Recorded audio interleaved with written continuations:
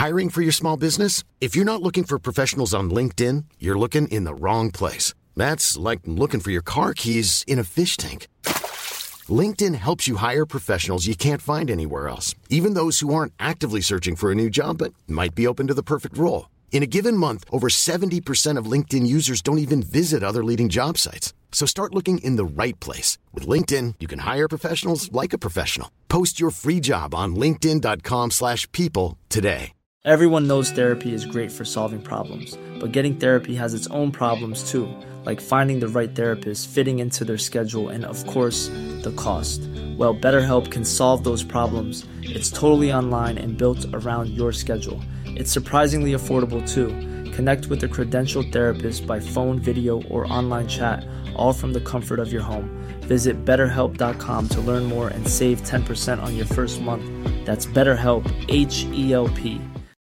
Since 2013, Bombas has donated over 100 million socks, underwear, and T-shirts to those facing homelessness.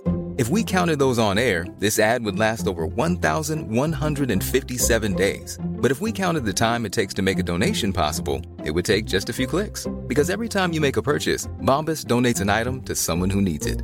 Go to bombas.com/ACAST and use code ACAST for 20% off your first purchase. That's bombas.com/ACAST, code ACAST.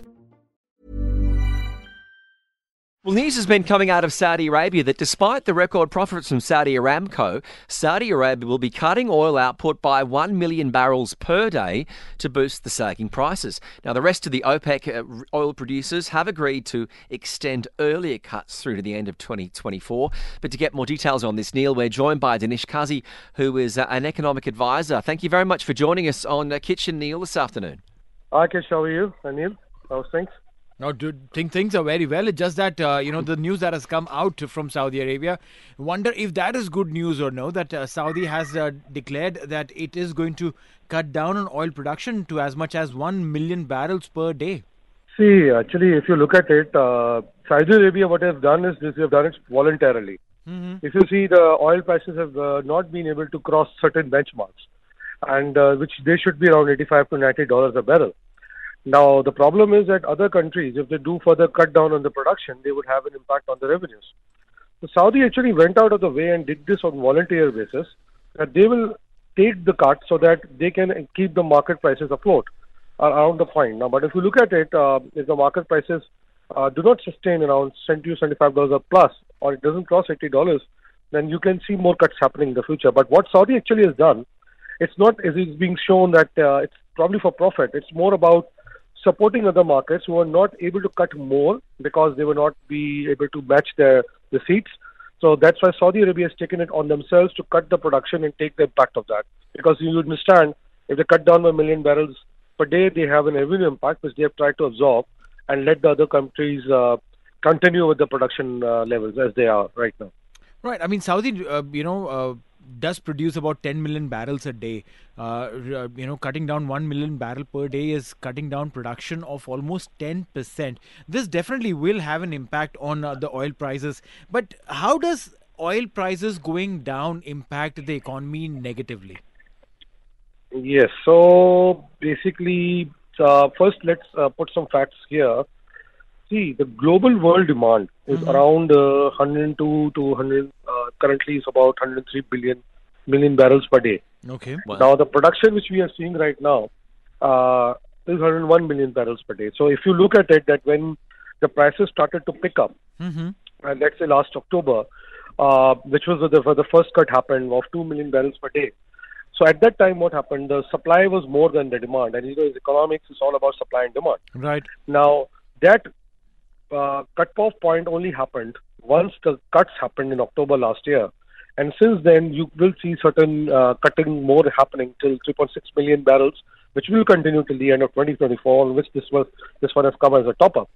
Now, this is intrinsically done to balance the supply and demand so that, you can hit $85 per barrel price. So that, the countries, if you understand, these countries were dependent on oil, have the budgets, have the plans, have the investment plans, are also linked to that. If that oil production is getting not the right price for them and they are just burning the reserves, they are offsetting the future possible income. Plus, they are not able to generate enough revenues which can help them offset their own budgetary requirements or fiscal requirements in the country. So that is why countries play with these or work around these pricing so that they can have this most optimum price on which their break-evens can happen and their planned budgets can get executed eventually. We saw earlier this year the American President Joe Biden, he came out here really with the mission to try and get Saudi Arabia to ramp up their oil production in light of moving away from the dependence on Russian oil. It certainly did have an impact for a couple of months, and now they've gone back. How do you think this is going to be seen in America? Because we've seen the WTI price certainly rally in the past couple of days. Yeah, so basically, if you look at it, what Russia has done, that Russia's, as per information available, they are discounting the oil price at 20% less than what the market is. Now, what they're trying to do is to balance that off. They are increasing and they're doing more production than they're supposed to. They're currently producing around 8.3 million barrels per day today. Yeah. Now, as we enter summer now, I'm sure a lot of Americans would like to drive the cars around and all. That would see a slight increase, but after even all these correction measures, as we are all discussing, the fear is that the prices may not still go to the break-even value which the countries are wishing to have.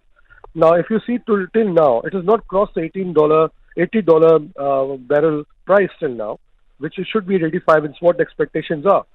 So, if you look at it, and so for some reason, because of the economic slowdown in America, and China's when China opened up after COVID restrictions, the expansion was not as big as it was supposed to be, which is not seen that kind of growth in demand, which was not expected. It was higher growth was expected, and similarly, we are seeing a reduction in demand in OECD countries by almost 400,000 barrels per day as well. So if you see net, that is all is causing that the pricing are hovering around $70 to $75 per barrel, which is not financially conducive for any country to sustain. And if you see here what Saudi has done, if they would not cut it, or they would push another country to cut it, who needs better cash, they would put pressure on their economy as well. And that's what Saudi has done. They have taken the brunt of the whole cut on themselves, unlike passing it to others to do that as well. Now, tell me something, with the move or the focus moving towards non-fuel based energy, to the usage of clean energy for cars and for other businesses also, do you think this is something that is just the trailer of what could be the bigger picture coming up in probably a decade or so? Of course, if you see, there's a lot of talk happening about green energy. UAE is investing also heavily in sustainable energy programs right now. We are talking about nuclear energy. But the problem is that unless you have a total non-oil dependent energy source, you will still be dependent on it. Like right. I made this comment a couple of months ago as well, that, even if what you're charging today in your Teslas, the energy source is coming from a furnace oil.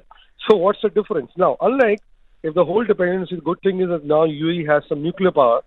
Now, if that whole consumption or whole dependency of the country comes to the nuclear energy, then yes, you can say that you can offset it from oil-based energy, or you can offset it through solar energy. Right. But as we see still now, that the production levels of solar, the cost of production of solar energy is not able to surpass in a way that it's not creating a better value. It's costing more than generating a certain energy from oil.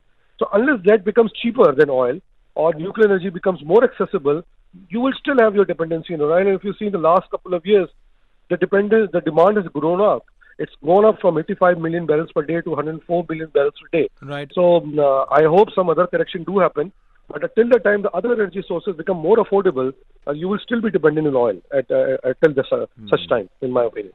No, this is like, you mentioned about solar energy. It's pretty much like saying that you live in the UAE, you still are vitamin D deficient. There's so much sunlight available, still the solar energy is not used.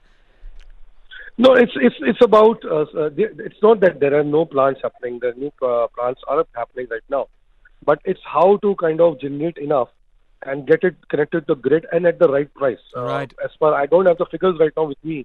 But if you're producing a megawatt of energy right now, I think I will not be giving an accurate number, but it still costs more solar energy, then you can generate from furnace oil. Now, I'm sure in the future, such technology will be available where that would be offset, and then when that becomes offset and more accessible, then yes, of course, why not? People will depend more on alternate energies than just a furnace oil. Till that time, you will have to learn to live around what furnace oil or oil-based economies do or decides for the world economy. But see, understand one thing. This is the one part to the problem. The problem is that there is a bigger economic recession which is happening in US right now as well. And if you see, the treasury rates are touching as high as they were back in 2000. So the point is that that is also causing an impact and slowdown. And then what US would do, that they are not building up the reserves, which generally they will do, which will suck out some demand. But that has also not happened this year, which is what is costing is that you're seeing this upsurge in the price. So, and these oil-based economies would have to find a way to keep that right balance to survive. Otherwise, they will also be in deficit. And they will also be in recession, unfortunately, if that doesn't happen. Well, we do know that Saudi Arabia is the fastest growing economy on earth, and they're certainly not that without reason. So we do appreciate you being able to extend your advice and break down some of the reasons why Saudi Arabia are cutting their oil output. Danish Kazi, the economic analyst, thank you very much for your time here on TSB. Thank you, sir. Thank you so much for calling me in. Yeah, no, it's great to get your insight, and it does make it quite interesting, given the fact that it's amazing that you limit the supply in order to boost the price. Yeah, I mean, it's eventually, like he mentioned earlier, Danish, that it is a matter of demand and supply. More the demand, higher the prices, lesser the supply, higher the prices, more the supply, lower the prices. So you probably need to just fine-tune it in a certain way. And it's good on Saudi that they're taking the hit on themselves by reducing the production, which means that they'll be bearing the brunt for the global economy.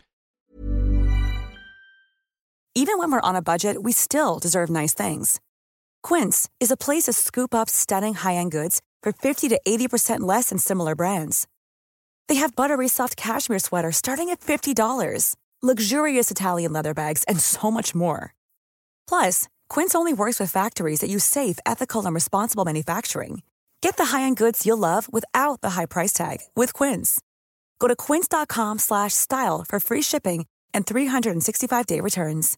Imagine the softest sheets you've ever felt. Now imagine them getting even softer over time. That's what you'll feel with Boll & Branch's organic cotton sheets. In a recent customer survey, 96% replied that Boll & Branch sheets get softer with every wash. Start getting your best night's sleep in these sheets that get softer and softer for years to come. Try their sheets with a 30-night guarantee. Plus, get 15% off your first order at bollandbranch.com. Code BUTTERY. Exclusions apply. See site for details. Hey, thanks for listening to another TSB TalkSport Business Podcast. And don't forget, if you want to hear the full show, we're live every weekday from 3 to 7 p.m. across the UAE on Talk 100.3. Or you can listen to us via the Big Fan TV app.